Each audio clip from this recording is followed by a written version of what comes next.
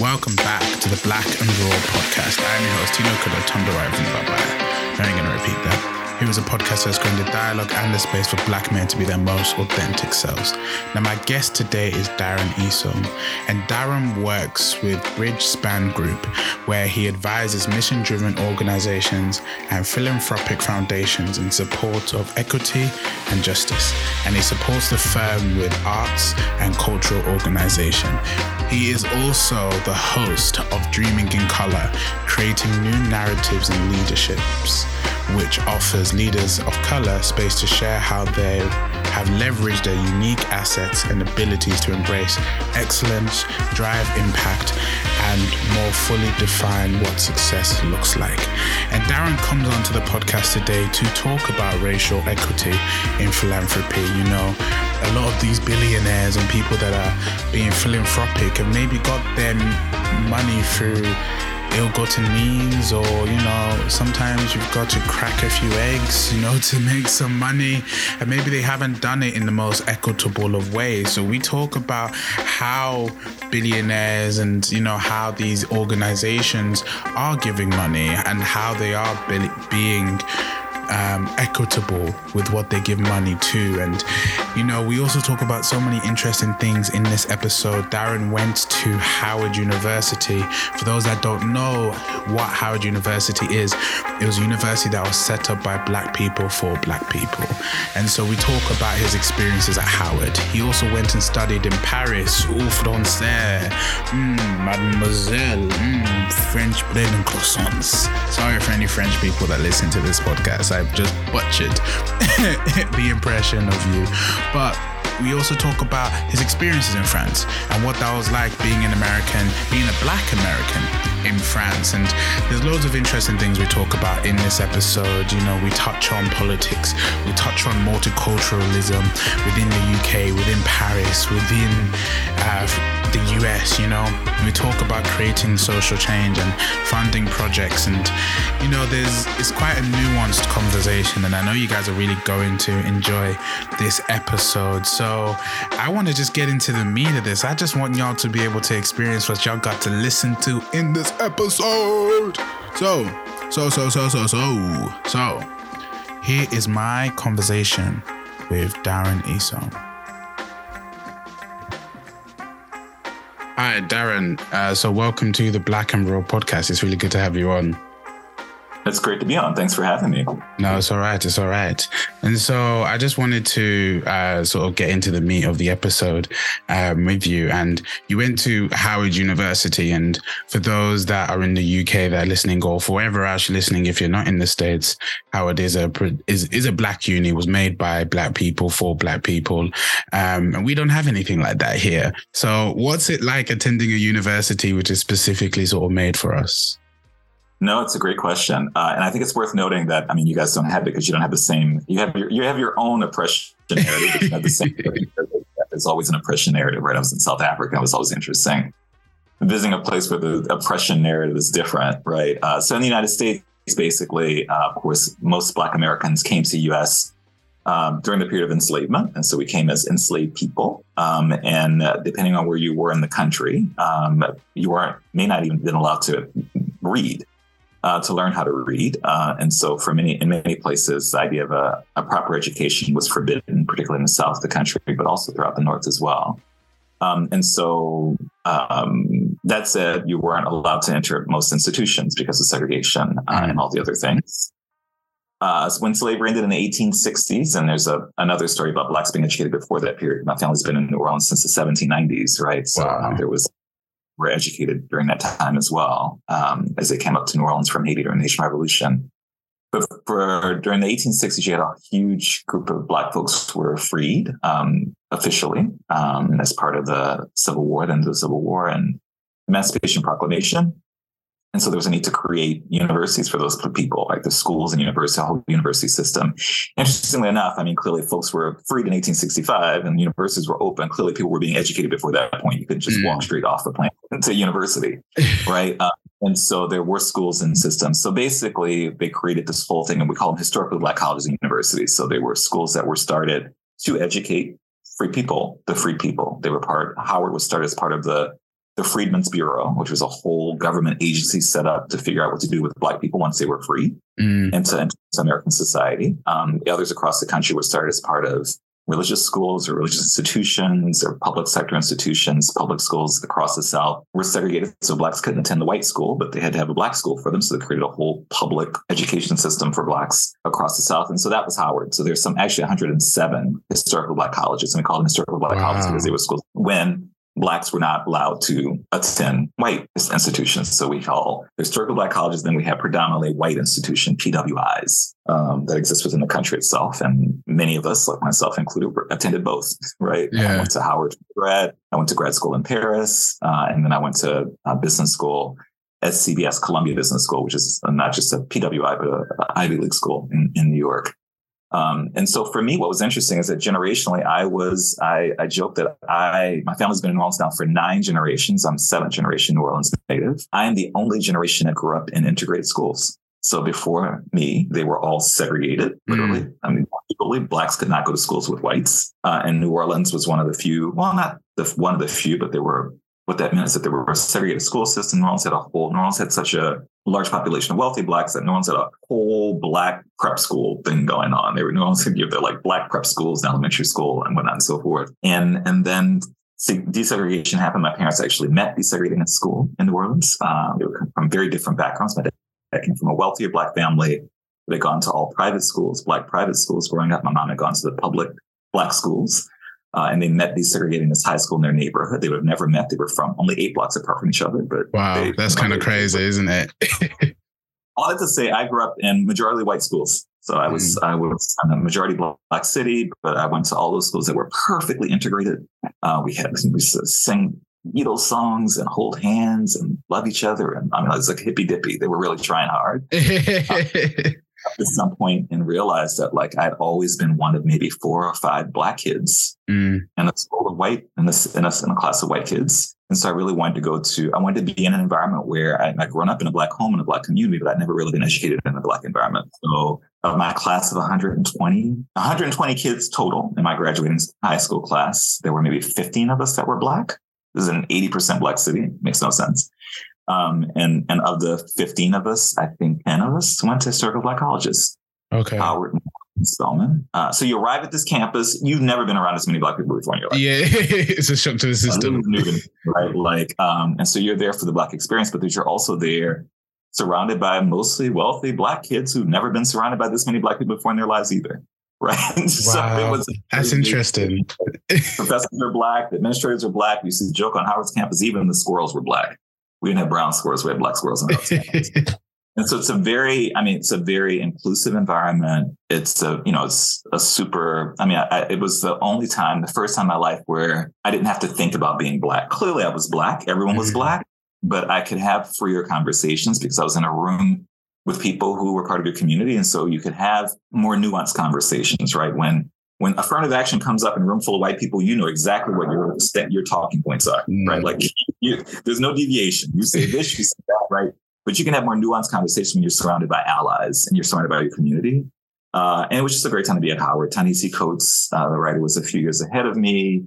And then we also had Chadwick Boseman, was a few years after me. So wow, that's cool. And historical Black college is just a magical place. It's like you pull the best of Black America in many ways. But many of us did, Howard for undergrad, and then we joke there's the Howard-Harvard situation. We used to go to Howard for undergrad, go to Black college for undergrad, and then you go to an Ivy League school for grad school and balance off the experience. But it was 4 years of peace. I joke that nothing else. It was 4 years of not being bothered with white people, which was a really wonderful experience. Well, 3 years. I did my junior year abroad in Paris, which is a different experience. But yeah, so that was Howard for me. It was a wonderful experience. And I encourage everyone, if they can, to attend a historical Black college. It's very freeing, very liberating. It's great to be in a place where your intelligence, your prominence, all of your things is understood. It's understood. You don't have to prove it. Yeah, definitely. No, that sounds quite good, actually, quite interesting. Especially as you were saying, you grew up in you grew up in a Black neighborhood, but your school somehow didn't represent that. And that then you were able to go to Howard and that you had everybody, that was just like you. And you were saying the conversations you had were more nuanced. And even the fact that I sort of had a similar, my upbringing, I was surrounded by quite a lot of white people. And then my university that I went to was in Stoke, which is even more whiter. So I was still surrounded by white people. But what it was interesting and what I always say that I would always love to try and experience different lives, like if I had multiple lives, because I went to a school where I think there was only one Black lecturer. And I literally and he was great. I loved him. I think I loved him more because he was Black, because some people are like, oh, he doesn't get through all the content. He sort of just rambles. I'm like, no, guys, he's good. He's just passionate. And I think that definitely probably came out of a sort of a protection point of like, oh wait, no, I need to protect this guy because he's the only one that I see that's like that. That's like me. So no, 100%. I think that there's something powerful. I mean, within the Black school experiment environment, I think was something I'm really thankful for growing up. Yeah, I grew up in a Black home. I grew up in a Black neighborhood. It was mostly a Black city at the time, but I've always been in very white circles, just in general, educationally, professionally, and otherwise. But I do think my parents did an amazing job of normalizing Blackness and different forms of Blackness, right? And so I grew up in a space where there were just Black people doing all the things, right? Like anything. I joke even at Howard, there was one point I was visiting a friend who was on a college campus at a dorm. And I was walking into the hallway, walking to the dorm area. And then from one dorm room, there was the Fugees blasting, right? And from the other dorm room, there was the Cranberries, right? And it was hilarious because in that Cranberries super, not necessarily the Blackest of music. Okay. Wasn't myself generationally there, right? Fugees, of course, Lauryn Hill became part of the Fugees and whatnot and so forth. Okay. But it was part of the Fugees before she broke out. But in that moment, I was like, Lauryn Hill and the Fugees, I thought of as being Black music, but the Cranberries, not so much. Because in that point, I learned that if you're doing it as a Black person, it's a Black thing. Right. And so just the fact that you're doing it makes it a Black thing. And so what was interesting is that I realized how forgiving to some degree and inclusive the definition of Blackness is. At Howard, you had Black professors. There were Black professors who were walking out German studies. I had friends who were German studies majors. Like, if Black people study German, we have a whole studies department. I guess so. Right. And so I think that it normalized Blackness in a way that gave me so many different options. I didn't feel like I had to fit into a very narrow definition of Blackness. And that was wonderful because ultimately at the end of the day, my grandmother used to always say that what God's greatest gift to man was that of free will. And our gift back to God was living our lives as beautifully as possible, exercising that free will. And so with that meant that we should have options on how we live our lives. And we should feel as if how we're living our life is an authentic way to be who we are. Right. And so I think that was great about Howard. He gave me the space to recognize that Blackness came in so many different forms, so many different areas, so many different regions. And the culture was a very forgiving and inclusive one, not one that was narrow. Yeah, no, I mean, that just sounds really cool, to be honest with you. And that's something which I try and do, which you're trying to do with Black and Raw, is that you can be Black and you can still love all the things that you love. And it's great that there's institutions which sort of are just demonstrating that, but not demonstrating it through oh no, we're going to force it down you, but just come and just be you, just do what you come and do. And so you said you went to go and study in Paris, which I imagine was definitely a completely different experience. What was that like? No, it was a different experience. And so I'd grown up in New Orleans. So New Orleans, I joke all the time when I studied in France, and I actually ended up going back to France for grad school. I did a Fulbright in Paris and studied at Sciences Po there. And I'd be in these classes of students, and the French would love talking about, America and products of Anglo-Saxon culture and blah, blah, blah. And I was like, I'm from New Orleans. My region was colonized by the French and the Spanish. I don't necessarily know it's this Anglo-Saxon culture that you're talking about. Okay, whatever, right? And so my family's from New Orleans. It came to New Orleans from another French colony. At the time, it was Saint-Domingue. Saint-Domingue became Haiti after the revolution. Our family came to New Orleans during the Haitian Revolution. So we don't talk about the fact that there were two waves of migrants from first were white landowners who were kicked off the island. And then and they came to New Orleans because New Orleans was a French colony at the time. So it was friendly territory. And then 5 years later, the Black free people of color in Haiti who helped kick out the white people were kicked out if they were landowning. right? And so we landed in New Orleans as well. So it was a not too friendly arrival, right? Yeah, I can't imagine. So I always had a French connection. Historically within the city itself, New Orleans spoke French until my great grandparents' generation. So there's definitely a French, speaking culture. You grew up with the normalization of French culture is once again being accessible. Like there's a big joke in Black American culture. Anyone with, not always, but Michelle, Denise, Nicole, Yvonne, Yvette, they're probably a Black girl, right? It's like, names are very normalized in French culture, and that's because of New Orleans. New Orleans was this French city that had a very prominent Black middle class that had French things. So France is always accessible for Black Americans. Americans, like it's a place that we can go. It's understood to be a place that we can return to some degree. And so I'd always wanted to study in France. I went for my junior abroad. It was a wonderful experience. I joke all the time, once again, that in France was the first time I felt like an American, how silly that may sound. Interesting. In the States, I was Black. And there was a definite culture associated with Black American culture. It was a cultural identity I was very proud of. It was a beautiful culture. In France, I was American. And the fact that I was Black was an accessory, right? Like I was American first. My passport was them. And so I experienced the privilege of being an American. And for the first time in my life. Wow, right? Imagine, not in America, but in France. Not in America, but in France, right? Like you get to France and people assume that you're wealthy. People assume that you're educated. There's a certain degree of space you're allowed to have, allowed to take up, place you're allowed to be in. And so it was a very freeing experience. At the same time, I also recognized that I was getting a very unique experience as a Black American. Like I saw other Black people in France who were not being treated the same way I was. And I saw that the French did not consider me as with them, right? Like I was a different subset. Like people would say things about Black people or Africans. And I'd be like, yo, dude, I'm right here. I'm right here. They'd be like, oh, Darren, don't be silly. You're not an immigrant. You're an expat. You know what? I've always, that language is always crazy because expats are just immigrants. Like but it's just how you phrase it. It's how people phrase it. But one, the connotations that one group is taking something from the country as opposed to the other group is giving something to the country, right? Expats are seen as wealthy and not necessarily draining the system. But I was definitely there taking all the things I could from culture.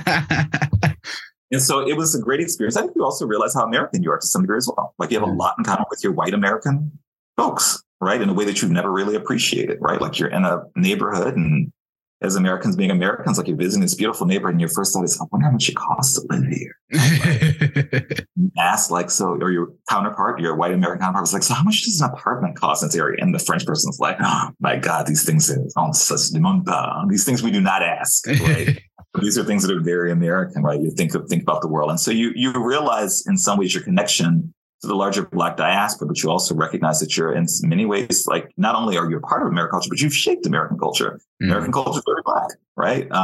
And so it was a wonderful experience. I also came out in Paris, right? So I was kind of a closeted gay guy all through my first few years of college. And that means I didn't focus on my social life. I focused on school, right? Yeah.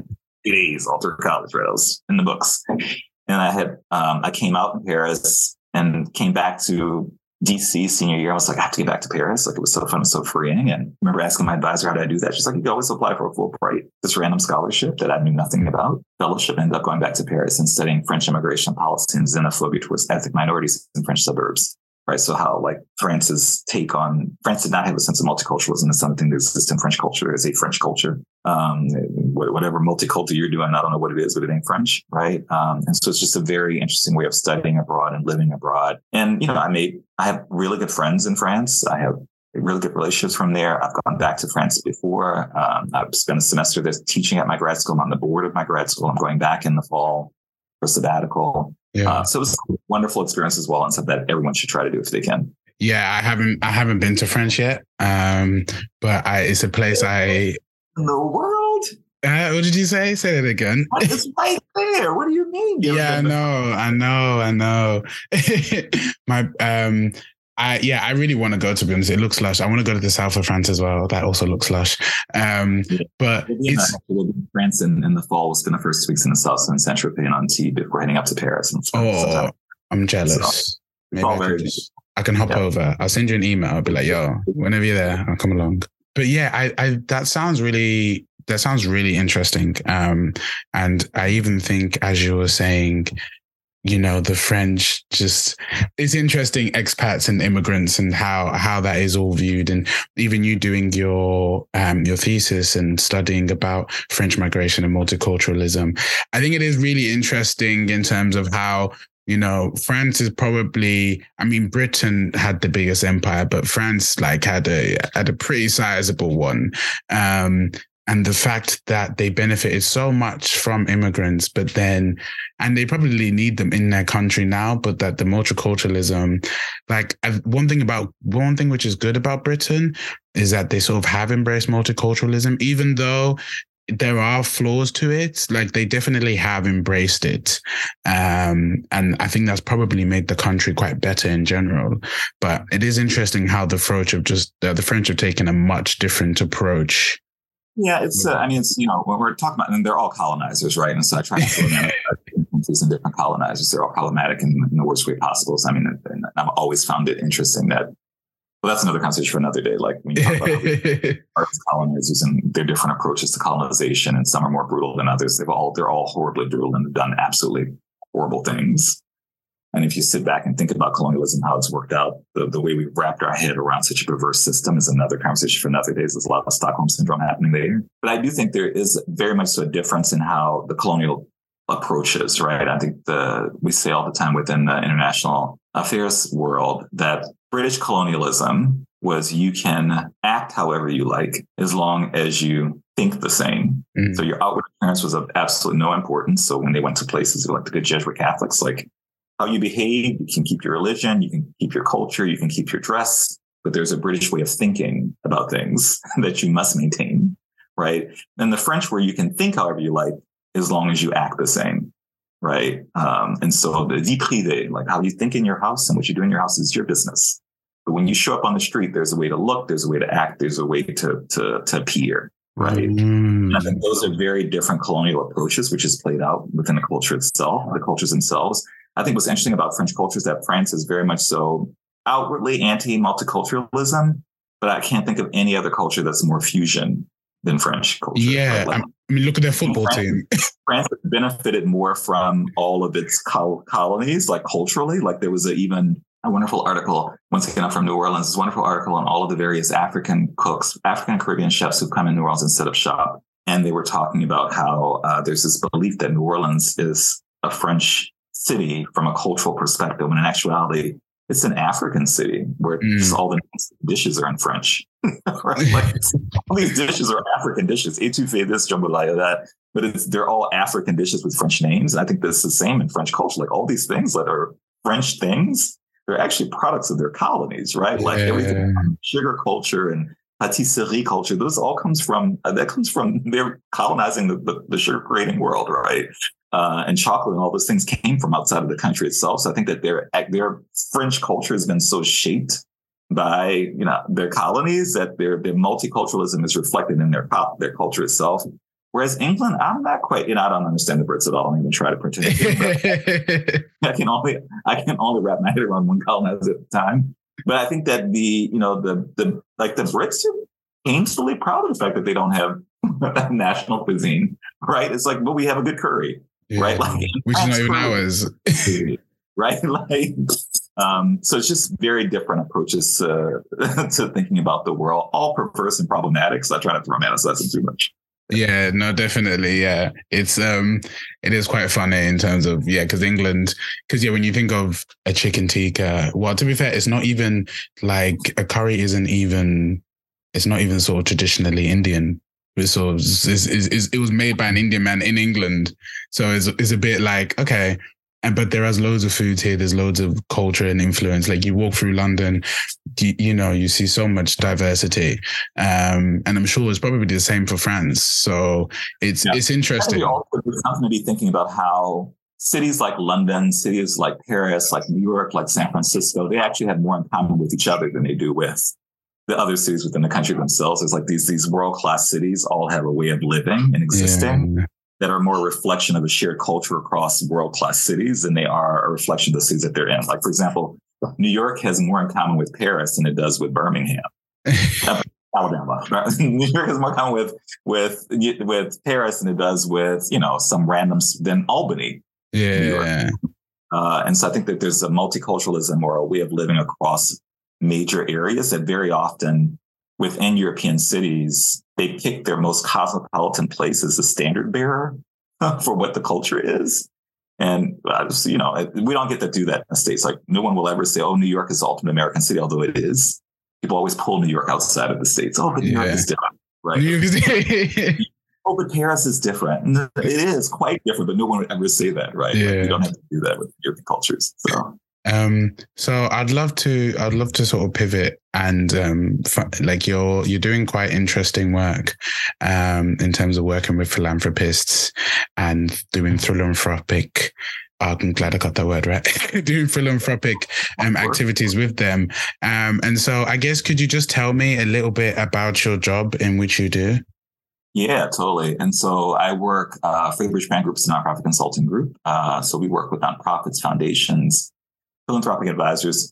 And our work is as consultants to create a more equitable and just world by supporting organizations that are driving that work, both in the United States and abroad. We have offices in New York. I work in our office in San Francisco. Our main office is in Boston, but we also have offices in Mumbai and Singapore and Johannesburg. And so within the organization, I lead our work in equitable philanthropy. And so I joke all the time that means that work is to make sure, and leading equitable philanthropy, my job is to make sure it's not an oxymoron, right? I was about to say, it sounds kind of contradictory.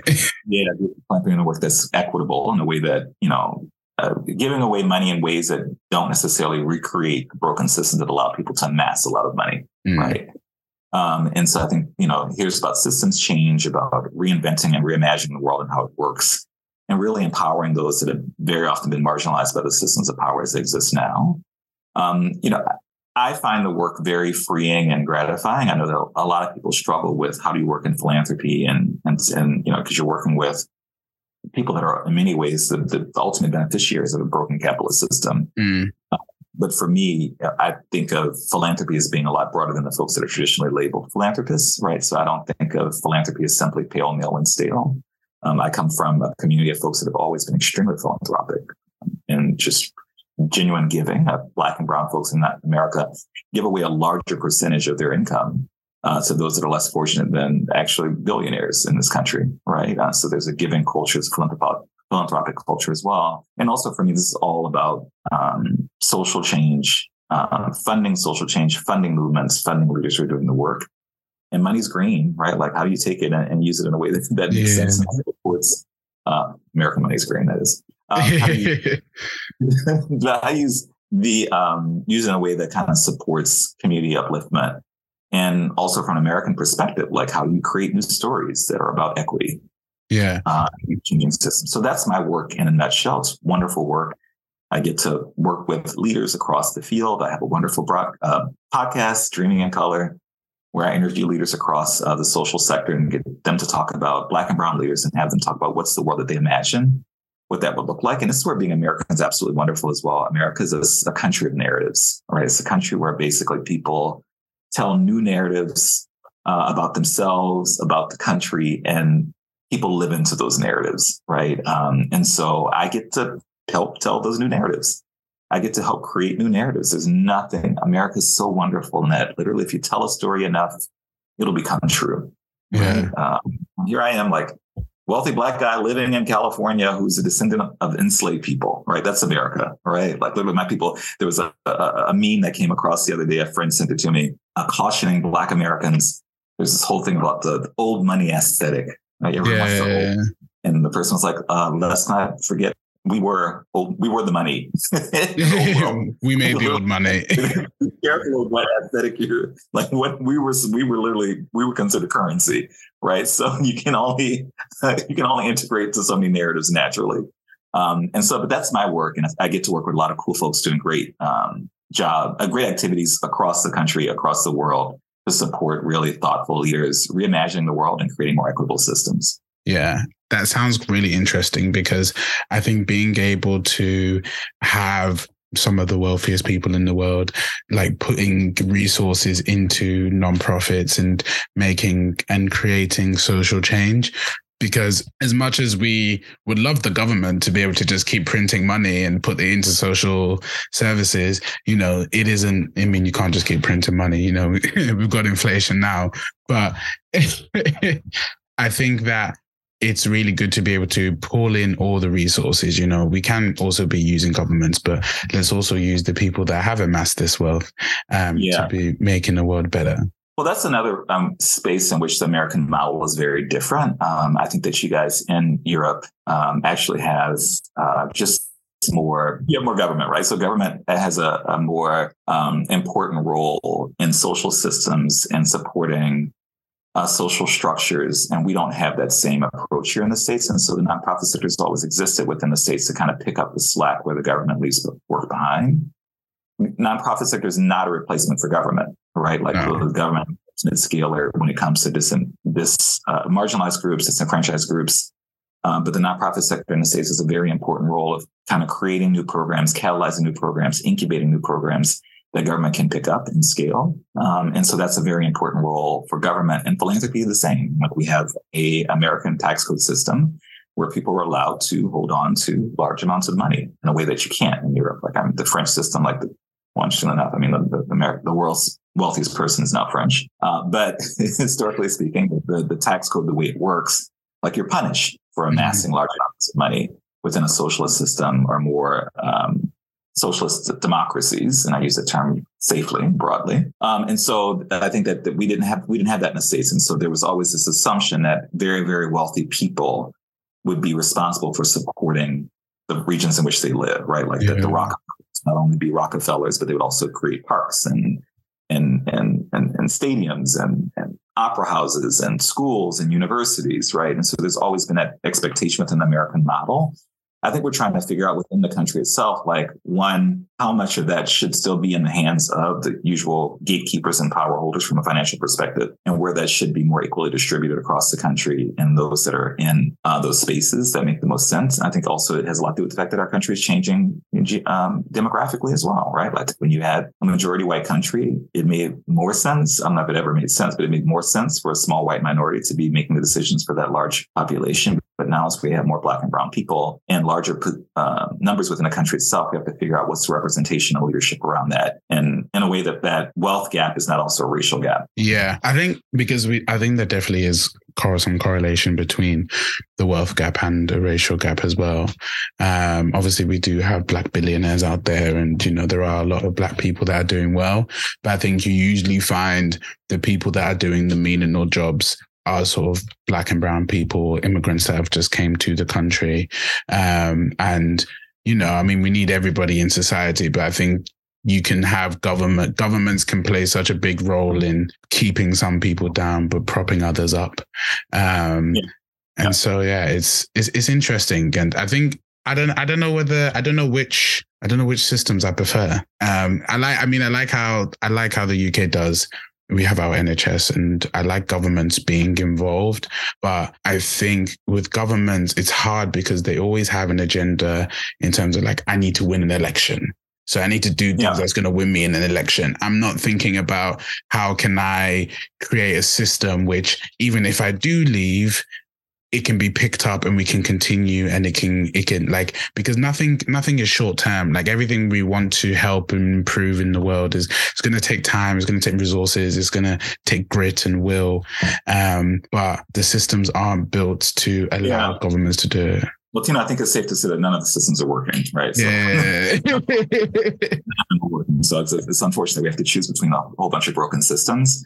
I think what's interesting about the American model is that it does, in theory, leave more space for community development or kind of more of a community level change effort. And we need that within the States. America is a vast country. People live extremely differently. What works in New York may not work in California.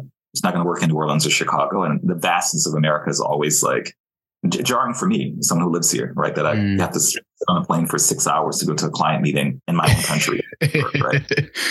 Or the number of time zones I have to cross to arrange calls within my own country. Yeah, right? You guys have so many different time zones. Never understood it. We're a huge country, and I think that people don't recognize as well. Like we're a huge country, and culturally we're very different. Right, we have very different starting points across the country. To grow up in a region like New Orleans, which is a southern region, but southern region with French and Spanish ancestry. The cultural values and norms are very different. They're very different from New York, which is, originally colonized by the Dutch, very different from Boston, colonized by British Puritans.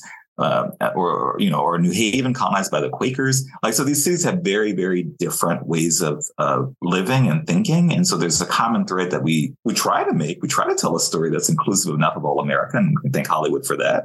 But that doesn't always work, right? And so how do we have areas that are more regionally run, regionally focused? But what's the system that kind of joins it all together? The European system is really interesting. And I can speak more from the French system than the British system, because I still don't understand how you guys still live in monarchy. Yeah, I would like to hear about the French system. Yeah. But, within the French system, there was a monarchy. There was a closed group of people that you could only be a part of unless you married into or were born into, right? And so this idea of a closed culture, it made complete sense. So when the French overthrew the aristocratic system, they developed a democratic approach where, we were all equal, and it took a lot of work. They overthrew the monarch. They also overthrew the church because you had to, right? They were hand in hand. Like the oldest child became an aristocrat, and the second youngest child became a priest, right? They were working together. Interesting enough, in the United States, we didn't have that same monarchical system within the states itself. So we still, to some degree, had an aristocracy, financial aristocracy, but there was always this belief that it was open, right? That everyone could be a part of it, although that's not necessarily true. And so whereas in France, the idea of fighting to remove a group became very central to, the culture of itself. In the United States, interestingly enough, Americans fight, some Americans, well, not all of them, many Americans fight to preserve our system and hope that one day they will be a member of that group. Right. And so you'll have literally poor white people fighting to preserve Republican values, whatever the hell that means. And these oppressive capitalist systems, because there's a hope that one day I have my American dream. Right. And so you'll have the Joe the Plumber conversation. Barack Obama, many years ago, he was on the campaign trail. He was confronted by Joe the Plumber, a guy who said, Obama, I hear you want to raise our taxes. And Obama was like, no, I want to raise taxes on people making over $150,000 a year. And he asked Joe the Plumber, how much money do you make? And Joe the Plumber, first of all, lied and said he made $70,000. Truth was he made only $30,000 or $40,000. And he's like, well, this won't impact you. This is people making double what you make. And Joe the Plumber looked at him with a straight face and said, well, what if I buy my company and start making that money? And America being America, Barack Obama couldn't say, Joe, you will never buy your company. Yeah. You will never $50,000. In fact, statistically speaking, your kids will probably never make it. You can't say that, right? You have to let Joe hold on to his musings, right? And as a result, Joe ended up voting for whoever the Republican was voting at the time because he was afraid of taxes. And and so that's where America has this very weird kind of appreciation of a closed system of wealth in hopes that folks will be members of that group and get to have that power, but it's not true. Yeah, it's just like how, and you know what, as much as I'm not a fan of Trump, I do have to give him some props for how he's able to generate his base and his following and support, because he made everybody that voted for him feel like they could be him, or like they could be a part of his group, or, I can be rich one day and, I can try and take down the establishment, even though he is so a part of the establishment. Like he convinced everybody that he was not a part of the establishment. I give Trump absolutely no praise. He's an absolute nightmare. I think that he took advantage of existing American myths and narratives. So he's an expert manipulator, right? And I don't give people props for that. I think there's this wonderful French concept called the jeu de miroir, the mirror move. And it's the belief that you attribute to your enemy the things that you hate the most about yourself, right? And I think that Trump is a master maneuver of that. In French culture, you see it all the time, right? The French are always quick to talk about American materialism and American violence and American sexuality. It's like France. I remember being in grad school and having a professor talk to me about American materialism. Like I just walked past Cartier, Yves Saint Laurent, and Hermes to get to this class. And you want to lecture me about American materialism? Down, right? Like I'm fine with that. I think within white American culture, you see it, what white Americans, Trump supporters attribute to immigrants, attribute to Black people. It's the things that they hate the most about themselves, right? It's like Trump came out the gate calling Mexican immigrants predators, right? Lazy predators, right? He was talking about himself, right? It was easier to attribute that to another group, to your own self. And so I think that you see a lot of that mirror move, a lot of that projecting in American culture. It's a lot easier to say that this is a problem because of immigrants coming over. This is a problem because the way that white Americans in the South have this narrative about Black Americans being lazy, These are literally the people that they stole from Africa to work their plantation. Far from lazy. Far from it. I mean, wait, what? Right? Like, not hardworking. Okay, what? Right.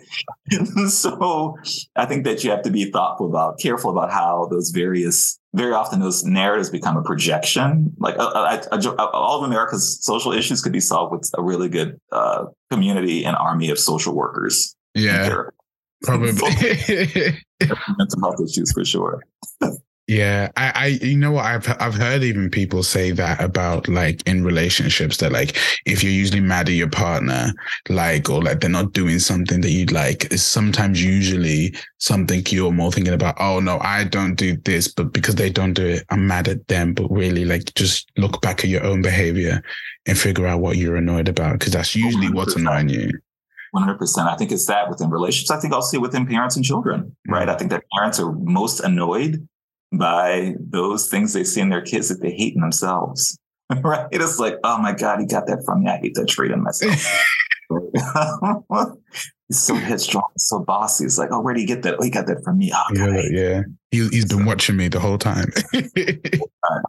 Got it honest, completely honest. Yeah. So I wanted to ask, in terms of working in philanthropy, I said that so wrong. Is there any sort of contradictions in philanthropy and racial equity? And I think some people might be thinking, why are millionaires sort of wanting to give to causes and stuff like that? Like, what are them real motivations? You know, some people might be thinking, oh, it's just sort of for clout. But you're working with these people, so I'm sure you get a bit more of the real side of them than anything. Yeah, I mean, it's a great question. I think there definitely are people who give as a way of just flexing and demonstrating wealth, who don't give in a way that's genuine and sincere. And those exist in all places, right? In all spaces. I mean, I would like to think that the people that we work with are definitely very committed to social change and creating a stronger and more thoughtful society, and more thoughtful country itself. I think there's been a real shift in many ways in how people think about philanthropy in general over the past 10 years or so. And I think that when I started this work maybe 10 years ago, you amass $1 billion and giving away a portion of it becomes a way of almost like optically showing your wealth and your prestige, right? Like, oh, yes, my foundation over here, right? It becomes almost like a moniker of your wealth. And I think, interestingly enough, and also in that perspective as well, your having amassed $1 billion was seen as proof of how well you can give away $1 billion with transferable skills, right? Like, I've amassed $1 billion, so I'm going to teach others how they can be wealthy and successful. Right. I think where the shift now is that ultimately, I think that many people giving away lots of money recognize that they're in amassing $1 billion. They've harmed the world. Like, it's hard to amass that much without doing harm to the world. Right. And how do you and so how do you use the money that you've amassed to repair the harm that you created in amassing it? Right. And that's kind of this idea, more of a reparative approach to philanthropy is very different. And when you come into that, not necessarily seeing yourself as the person with the answers, but only the person with the money, right? Or not necessarily seeing, and this is very, it goes very counter in many ways, some of the founding principles of our country that we don't talk about. The Puritan work ethic, that basically wealth was a product of your worth. Like, wealthy people were going to heaven. Like, wealth was in the Protestant world, right? What people being wealthy was a sign that they were going to heaven. Yeah, I didn't know that. And so wealth was right? It was a sign that you were chosen by God, right? Which is so unchristian, right? Like, I grew up in just a little bit. God only loves rich people. Minister was talking about, the Bible says very clearly it's harder for a camel to get through the eye of a needle than it is it's easier for a camel to get through the eye of a needle than it is for a rich man to get to heaven. I grew up learning that. And so I got them. So billionaires like, you realize you're not going to heaven. Just because you're rich, you ain't going. Just because you're rich, right? So I think that there's been, in many ways, a shift in how we think about not only the value of wealthy people in the sense of like your wealth is the product of hard work and all those things, like in many ways, pulling apart the myth of American exceptionalism and hard work and Protestant work ethic and all those things, but also understanding how your wealth is actually the product of a broken system, and a misuse of power to some degree, intentionally or not. And how to use your funds to create a more equitable and just society, recognizing that your wealth is of no worth if the country's no longer existing. Yeah. Right? If no one can buy your products or buy your services because everyone is, too broke, too poor, too something. Exactly. And so I think that people are really trying to rethink how to structure the system in a way that, allows for clearly capitalistic endeavors. I mean, no one's trying to completely overhaul capitalism. Good luck with that. But because socialism and communism don't work for people of color either, just for the record. But also, how do you do so in a way that allows more people to be brought into the big tent of successful and actually allows success to be defined differently? Yeah. And I think just like when we're getting everybody thriving, like the whole, like everything gets propped up, doesn't it? Like if everybody's able to go and feed their families and, go and then, you can feed your families, you can maybe then be like, okay, what do I want to do in my life? How can I get more money? And then like everyone is sort of going to be benefiting from the flow of the system and everyone, being happy and healthy. I think 100%. I think it's a question of both everyone benefiting from the system to some degree, but also what a more wonderful and beautiful system is when everyone can contribute to it. Can you imagine how absolutely boring and uninteresting America would be if Black and brown people weren't here? Right? I mean, no shade Australia, but the world doesn't need another one of those, right? So I think that I think there's something to be said about how do we acknowledge the fact that there's a lot of Black and brown genius that shapes this country and makes it a wonderful place. How do we elevate that genius and allow that genius to shine? Right. I think it's not just a question of people benefiting from it, but we all benefit from in America where there are more Black and brown people in leadership roles and in entertainment roles and wealth roles as cultural, gatekeepers, as cultural influencers. It's just a more interesting, beautiful place to be. Right. Yeah. Otherwise. And so how do we allow that to be demonstrated and showcased as well? Yeah, definitely. And as you were saying, we've got a demographic that is changing as well. So like they need to be representing 100%. Those people. Yeah, people of color are dope as hell. No lies about those. There's no right. So definitely. Yeah. I mean, and we've got leaders like, I say we, I mean, you guys, I mean, no, I'm not going to say about the UK. I mean, we've got Richie Sunak, but that's a class and a wealth thing. This is, oh goodness. Yeah. Yeah, exactly. What's going on? You guys have got someone like AOC who was working as a bar woman, as a bar staff. And now she's, one of the most famous politicians in the world. And she sort of stays authentic to who she is and is standing up for the... I also worked on that. AOC was working as a barman or a bar person. I don't know how it is now. But she was also extremely well educated. She didn't roll out from middle school and start working as a bartender, right? And then go into Congress, right? She's well educated, done all the schooling and all the things. And I think you see that across the country. One of the wonderful things I love about my podcast is that I get to talk with these people who are just out the gate, like just absolutely wonderfully brilliant people. And it gives me so much hope for the world because like the world's an absolute mess right now, but we have ridiculously brilliant and talented people who are working to fix it. And giving those folks the space to shine, giving those folks, there's this wonderful quote by Angel Kyoto Williams, an American thinker, if you will, Black American thinker. And she talks about how love is space, right? How do we show love by giving people space to shine, space to be? And I think that when you are able to showcase Black and brown excellence, as we say in the States, you actually shine a light on white mediocrity. Like AOC is absolutely brilliant and it shines, but also shows how unbrilliant her white colleagues are. Right? I think that's worth calling out as well, right? People who are in positions of power who are not that smart at all. They're just privileged. And so how do you actually allow folks who have the talent, have the skills to rise into positions of power and to act as leaders and leverage that power in a way that shapes the world differently for those that are coming behind? At the end of the day, we want the best people and like the most passionate people in those jobs. You know what I mean? Black, brown, white, whatever you are, we just want we don't want you to be there because of privilege, because then as well, you're not doing the job. Like you're not doing stuff that's going to actually help everyone. Yeah, totally. I think that you want different people in a position. I think it's also we need a team of people with different ways of thinking. The world is a mess right now, and smart white men have had their chance for the past 300 years to shape it in a way that makes sense, and it's not working. We're not going to smart white boy our way out of the world right now. Black people, some smart women, we need some other smart people to be thinking through, because clearly the way that exists now ain't working. Yeah. Right. We need a broader team of folks with some different ways of thinking and different ways of acting as well. Yeah. I mean, yeah, those are the best ways. I just wanted to ask you two more questions.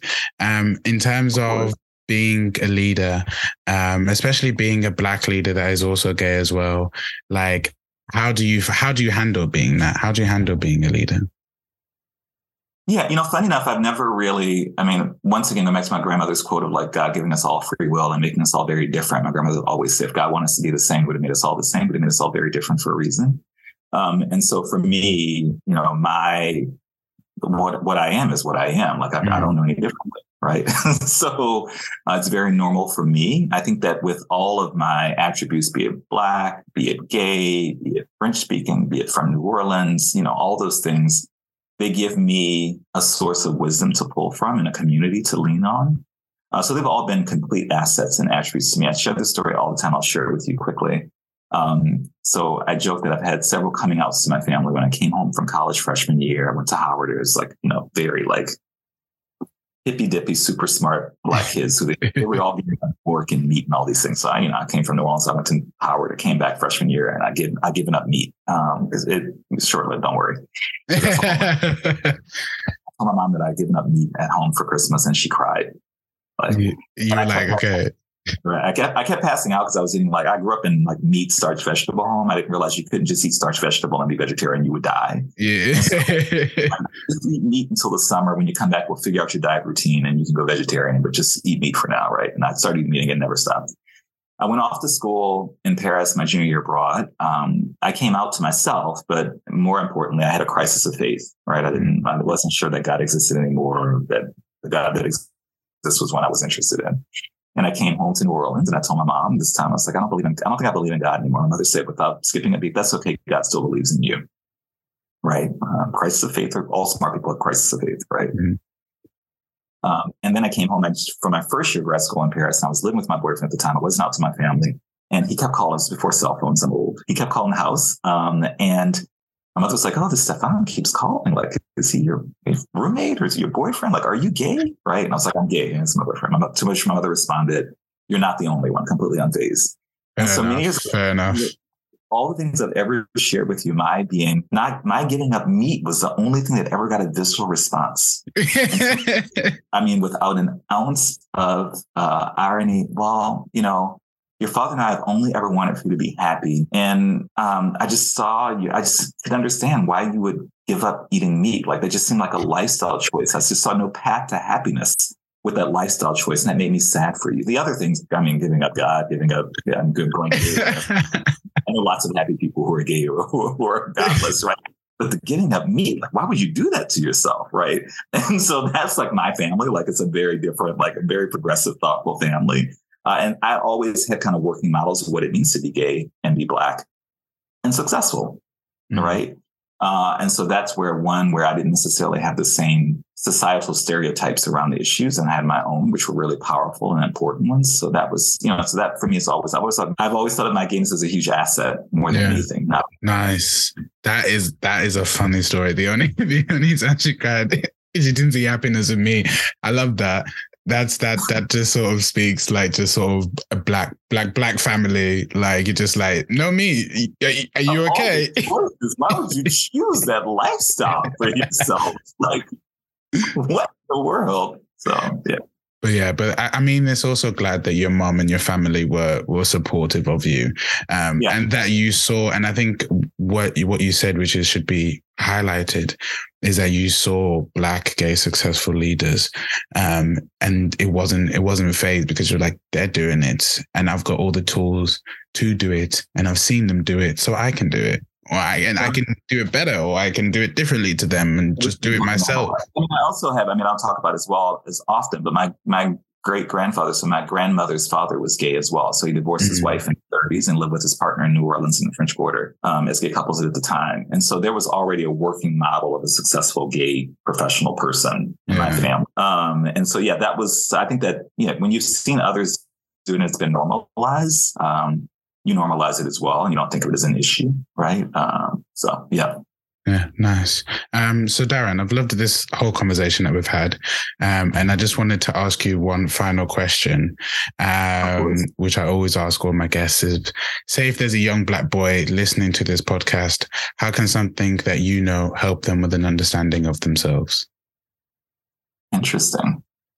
It's a great question. And I think that one of the biggest, I go back to my grandmother's quote about living your life as beautifully as possible for a reason. I think that instilled in me at a very early age that I was not a mistake. Everything that I was on purpose and beautiful in its own rightful way. And my job was to make beauty out of it. And so I think that Black Americans, particularly in the South, those of us who grew up in Black liberation theology, we truly believe that there's a little bit of divinity in all of us. Right. There's a little bit of God in all of us. Right. And so for that young Black boy listening, I encourage them to find that God within them and showcase that God in a way that's beautiful and meaningful. And that brings them some degree of joy, and encourage them to live their life in a way that someone coming after them can see them as a model. Even as at whatever young age, right? There's always someone looking at you. No matter how young you are, there's always folks looking up to you and seeing how you're behaving, seeing how you're interacting, seeing how you're taking up space in the world. And so I encourage folks to find the divinity within, let the divinity shine. There's a little bit of God in all of us, and some of us is a whole lot of God. Some of us is a little bit, some of us is a little bit, a whole lot of God, right? How you let the divinity shine, and how do you live your life in a way that brings you some degree of happiness, knowing that God wants you to be happy. He created this world for you to be happy, right? So how do you let that happiness shine, and in doing so, create space for others to live and seeing you as a normal path as well? No, brilliant, Darren. Yeah, definitely. I love that. So thank you very much for coming onto the podcast. It's been fun. It has been fun, definitely. Hopefully we can do it again. This fall when I'm in Paris, you got to come over and visit. Yeah, of course. And I always want to go to San Francisco at some point. My brother supports, what's it called, Golden State. So I'm sure if I was like, bro. Listen, I am always recruiting for California. California is a wonderful place. We're always to add to our tax base. So yes, please come. It's lovely out here. All right. Talk later. Bye-bye. So guys, thank you very much for listening to this episode. I hope you really enjoyed this episode. I really enjoyed talking to Darren, and I think he just brings a wealth of experience and knowledge about society, about philanthropy. And, there's so many more projects that he's worked on that we didn't even get to talk about. So, maybe there'll be a second one, when I become a leader in society. I don't know if I already am one, technically. I'd love to feature on his podcast. So Dreaming in Color. Go and listen to his podcast, Dreaming in Color, and go and check him out. LinkedIn, Instagram. I'm going to put all his socials into the show notes. You can go check that out. And, go and check out my website too, because I always put extra resources on there, little videos and stuff like that, and little links. So go and check that out because it's great. And yeah, I think that's it, guys. I genuinely think that's it. I don't think I have much more to keep you here for. So all I'm going to say is that thank you very much for listening. Please go and engage with the episode. Leave 5 stars on Spotify, or go and review on Apple Podcast, or wherever you listen to podcasts. Leave a review, leave a 5-star, because we all love 5 stars, right? Everyone loves getting stars, so why not put 5? But yeah, I really thank you guys for listening. I really hope you enjoyed this episode. Get into contact with me, speak@blackandraw.co.uk is my email, @blackandraw on everything. And yeah, I think that's pretty much it, guys. So I hope you have a good day, and we will talk soon.